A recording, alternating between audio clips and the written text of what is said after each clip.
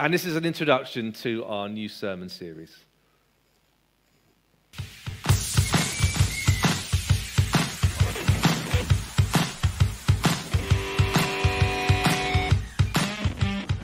I don't know if you've ever bought some exercise equipment, some special workout device that's going to improve your health, your fitness, maybe help you lose weight. But I wonder how many of you actually use it. You see, too often we know how important exercise and fitness is. We may even spend some money buying some equipment or some trainers. But 9 times out of 10, these things either stay in a cupboard or they become a drying rack. And yet, if we took exercise seriously, if we regularly worked out and gained good habits, then it would make the world a difference to our health. Now, I've been doing some research on the internet, and according to numerous experts, if you really want to improve your health, your fitness and your strength, then you need to focus on what is called your core. Basically, the area around your middle is what we call the abs, and the muscles that support the lower back. Exercising the core muscles is important because it aids our stability, it reduces the chance of pain and injury, it makes us more flexible, and enables us to push our bodies further. In other words, it creates a strong foundation to build upon. If you take care of your core, your whole body will be healthier and more suited for the rigors of exercise. What is true for our bodies is also true for Christ's body, the church. And if as a church we take care of the core, then we will become more stable as a fellowship, there will be a reduced chance of pain and injury, we'll be more flexible in our mission and our practices, changing the way we do things to suit our context, and it will give us a strong foundation, enabling us to push ourselves further and be risk takers for God. So during the month of May, we're going to be looking at how we can exercise and strengthen our core, the foundational elements of who we are as the body of Christ. And we're going to be looking at these 5 topics. 1, radical hospitality. 2, passionate worship. 3, questioning faith. 4, risky mission. And 5, sacrificial generosity. And we're going to ask ourselves, how can we improve in these 5 areas, both as a church and also as individuals? How can we make our core stronger and ourselves healthier? Even if I do say so myself. Last Sunday, we had a guest speaker from CAP, which is Christians Against Poverty. We had a workshop on money management over a number of weeks, which is a CAP course, and we're going to do a few more of those this year. But we had a guy from CAP called Nigel come and share to us a little bit about the bigger vision of CAP. And I found it really exciting. I found it really exciting, this idea of churches helping individuals to not only sort out their finances, maybe they find themselves in crippling debts, but actually to help out sort their lives out and introduce them to Jesus. And we saw a great testimony of a guy called Simon, whose life was a mess after the death of his wife. Financially, he was really facing difficulties. Yet he was introduced to the church and was introduced to Jesus, and it turned his life around. And I was sitting there watching that video thinking, I would love to be that kind of person that could transform people's lives by just spending time with them, making time for them, and introducing them to Jesus. But I watched it thinking, I don't know how I can get to that. My life is so busy, my life is so full, and yet I see that vision of CAP and that vision of what church could be, and I think it would be so good if we could do that. If I could orientate my life less around my needs and more around the needs of others, actually I could become more like Jesus. Well, at the end of this talk on radical hospitality, I want to give you 4 simple, not easy, 4 simple steps that will help you to transform your life so that you can help transform the lives of others.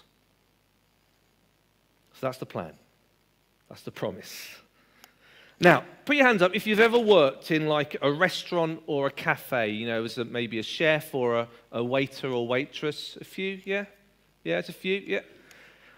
I did, when I was probably in my late teens, early 20s, one shift in a coffee shop, a tea shop in Ipswich. My sister's boyfriend at the time worked there, and someone had called in sick, and he rang me up and said, can you come in and fill in this shift for this person? So I thought, oh, okay, I'll do that. It's not a problem. God, it was difficult.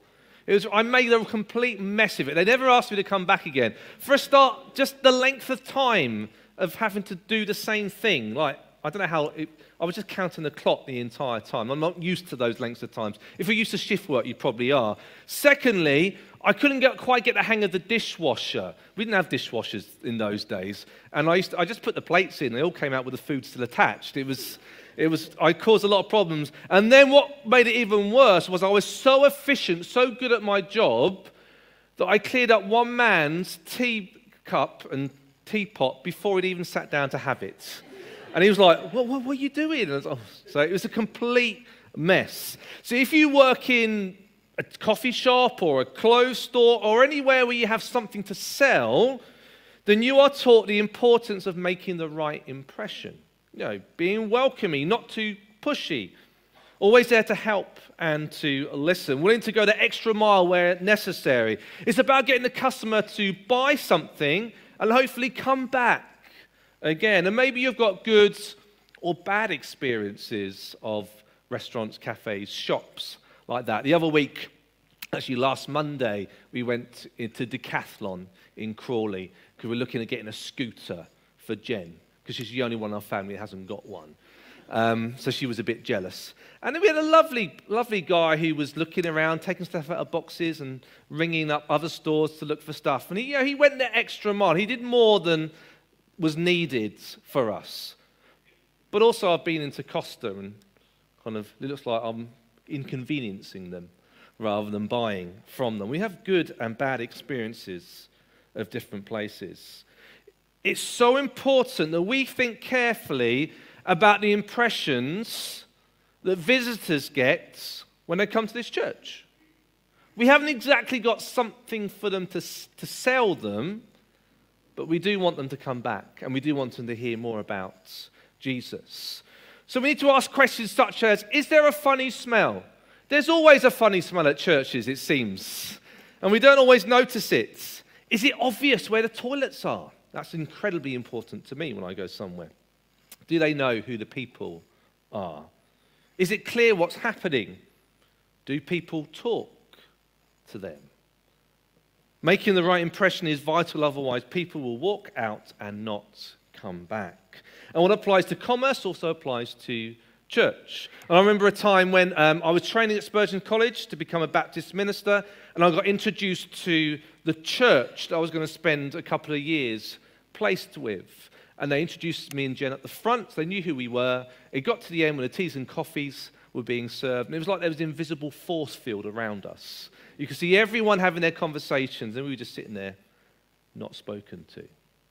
See, do you come to church? If you're a regular here, do you come to church going, I'm going to seek out and talk to people who are new?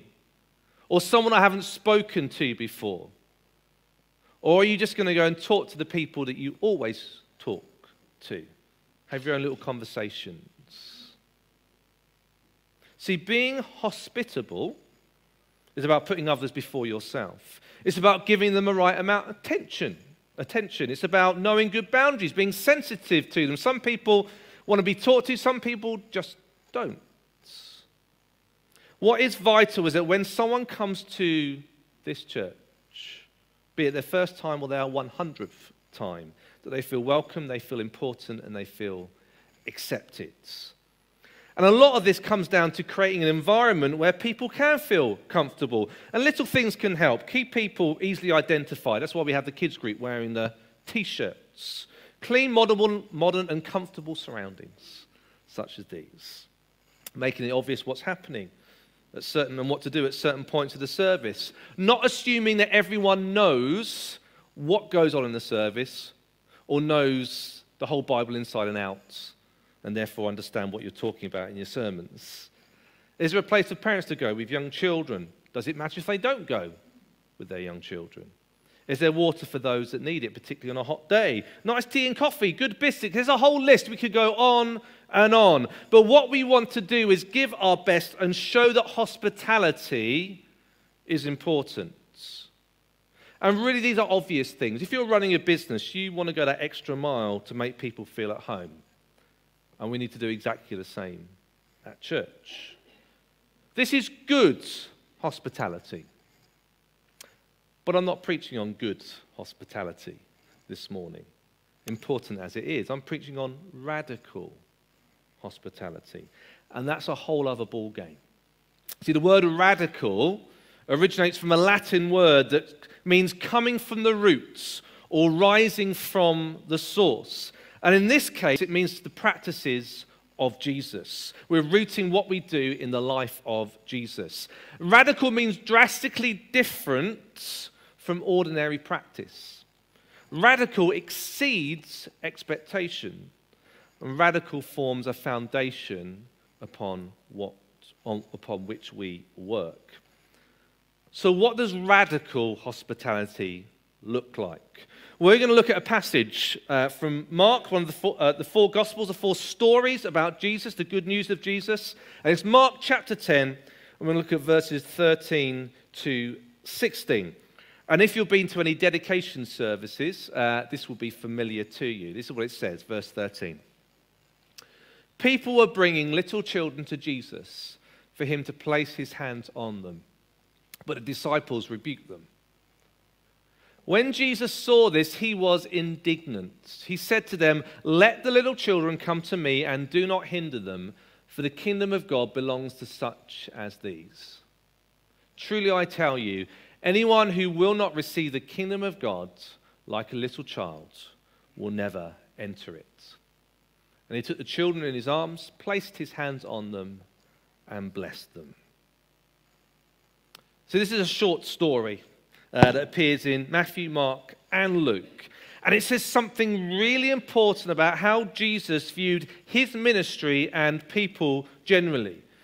And you can imagine the scenario. Jesus was doing the rounds, followed by crowds, spreading his message, talking to important people. In fact, he'd just been engaged in a serious conversation with some guys called Pharisees, that were really important religious guys. Now, whilst Jesus was doing this important work, there probably wasn't much for his followers, his friends, his disciples to do. So they kind of act as bouncers, deciding who should be able to trouble the great and famous Jesus with their problems. Pharisees, yes. Parents, no. Perhaps they thought that Jesus had more important people to see. Perhaps they thought that parents were coming with their wrong motives, seeing Jesus as some sort of good luck talisman for their children. Perhaps they thought that children should be seen but not heard. Or maybe they just didn't like anyone under the age of 10. I know some people who are like that. Whatever the reason, disciples decided that these children should not be allowed to get anywhere near Jesus. Now we're told that when Jesus found out, he was indignant. That's the word it uses in the NIV, but the Greek word behind that is a lot stronger than that. It basically means Jesus was angry. He was pained. He was vexed. He was really, really, really annoyed with his disciples for what they had done.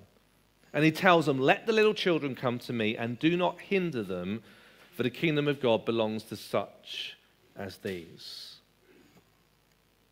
You see, Jesus' ministry was all about meeting with the undesirables, the sick, the young, the old, the blind, the cripple, the tax collector, the prostitutes. He spoke with them, he healed them, he blessed them, and he went to their homes and ate with them. Remember, someone said to me, who you eat with says a lot about your faith and your theology. Who you eat with says a lot about your faith and your theology. See, the church, Christ's body, Christ's ambassadors, representatives on earth, are supposed to be like Jesus.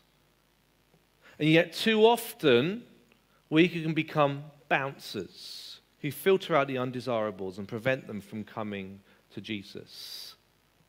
We may not even necessarily realize that, but our attitude can cause that. I remember one local pastor saying before he came along, the church didn't really like children because they spilt their new carpets.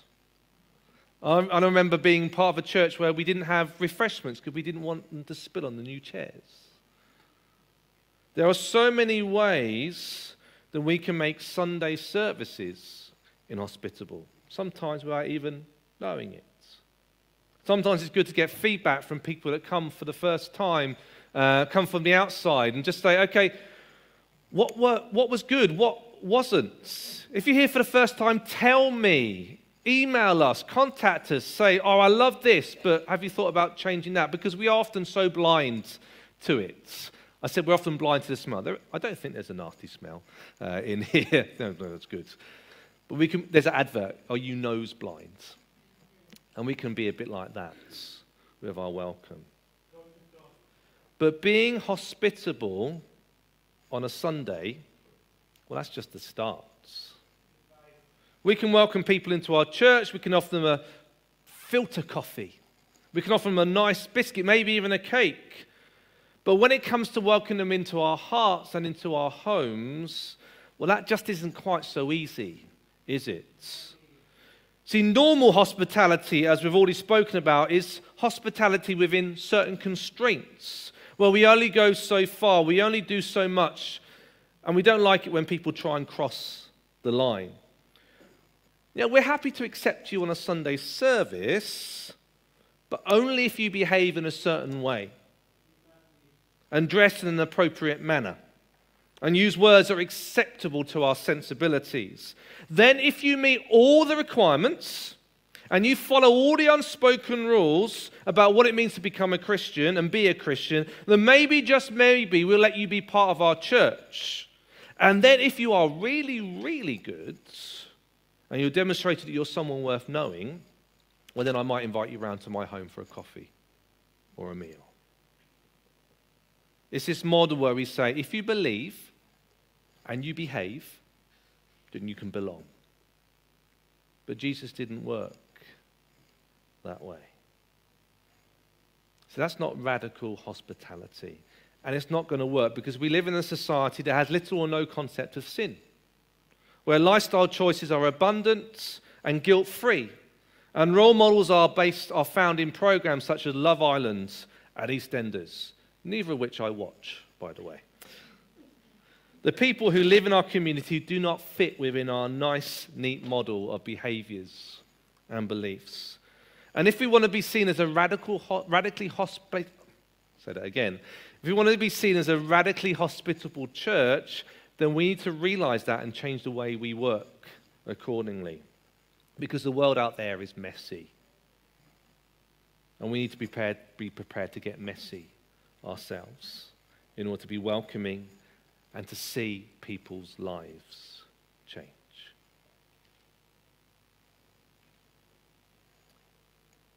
If we are being truly successful in our mission and our purpose as a church, then people who are not like us, who maybe we find difficult and undesirable, who ask difficult questions, who refuse to conform, will come to us looking for acceptance, love, and community, and find it.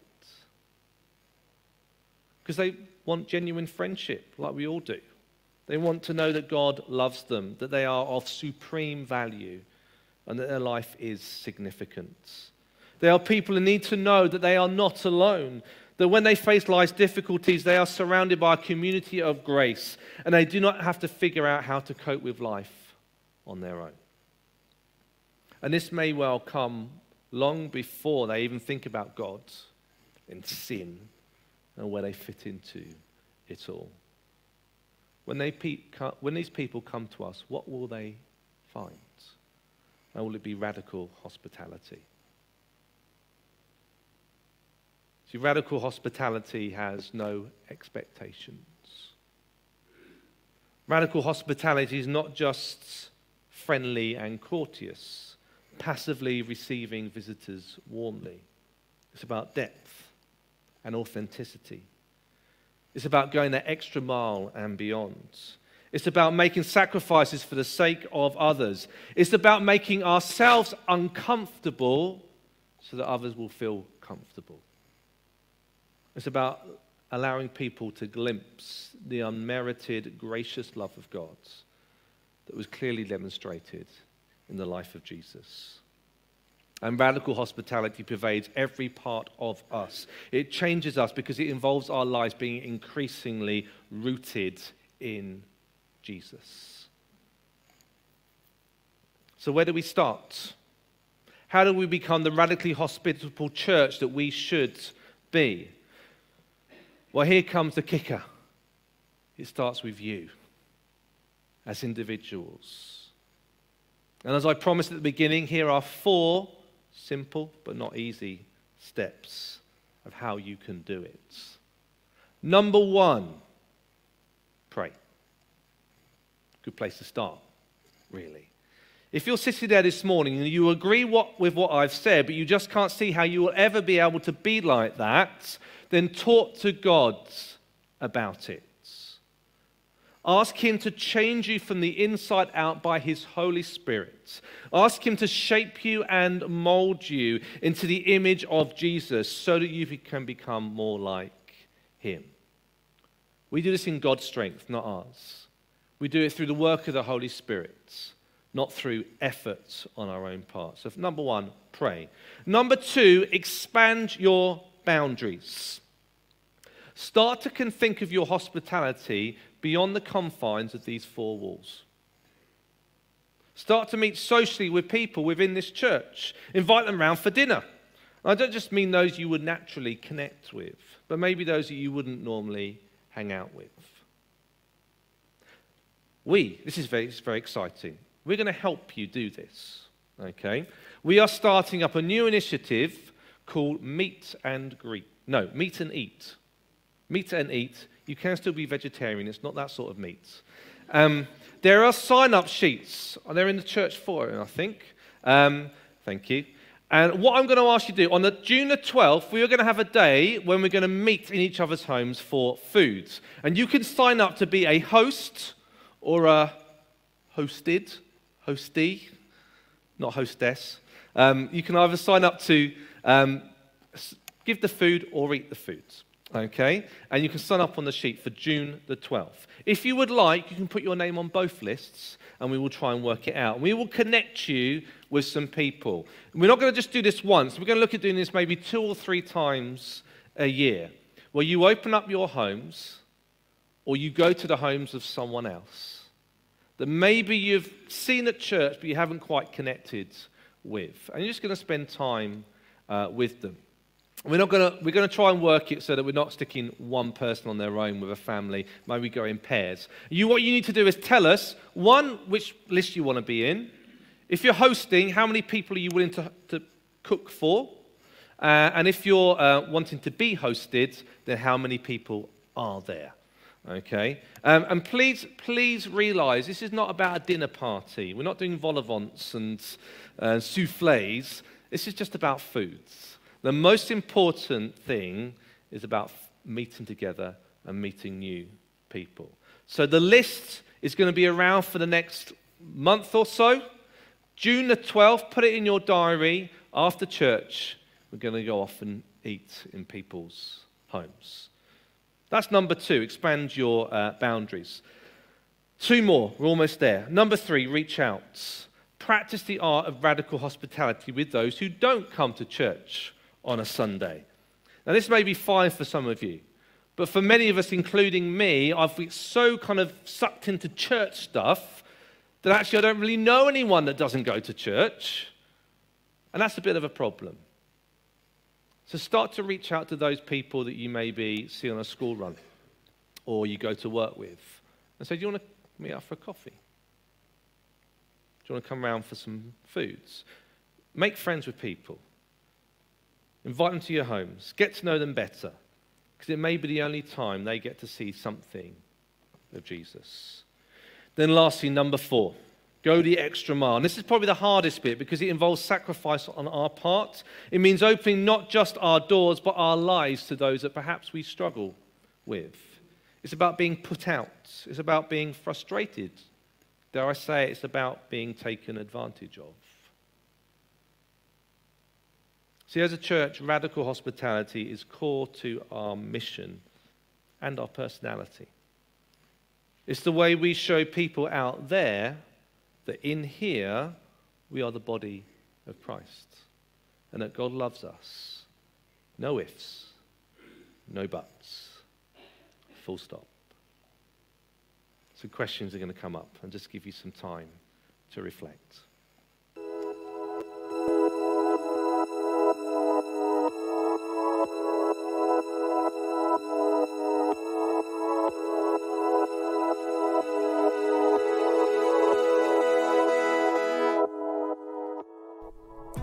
What drew you to this church or another church? How were you shown love and hospitality? Do you understand the importance of showing the love of God before sharing your faith? This involves listening, withholding judgment, and making yourself uncomfortable. What's your next step in becoming a radically hospitable person? What can you change in order to take that step?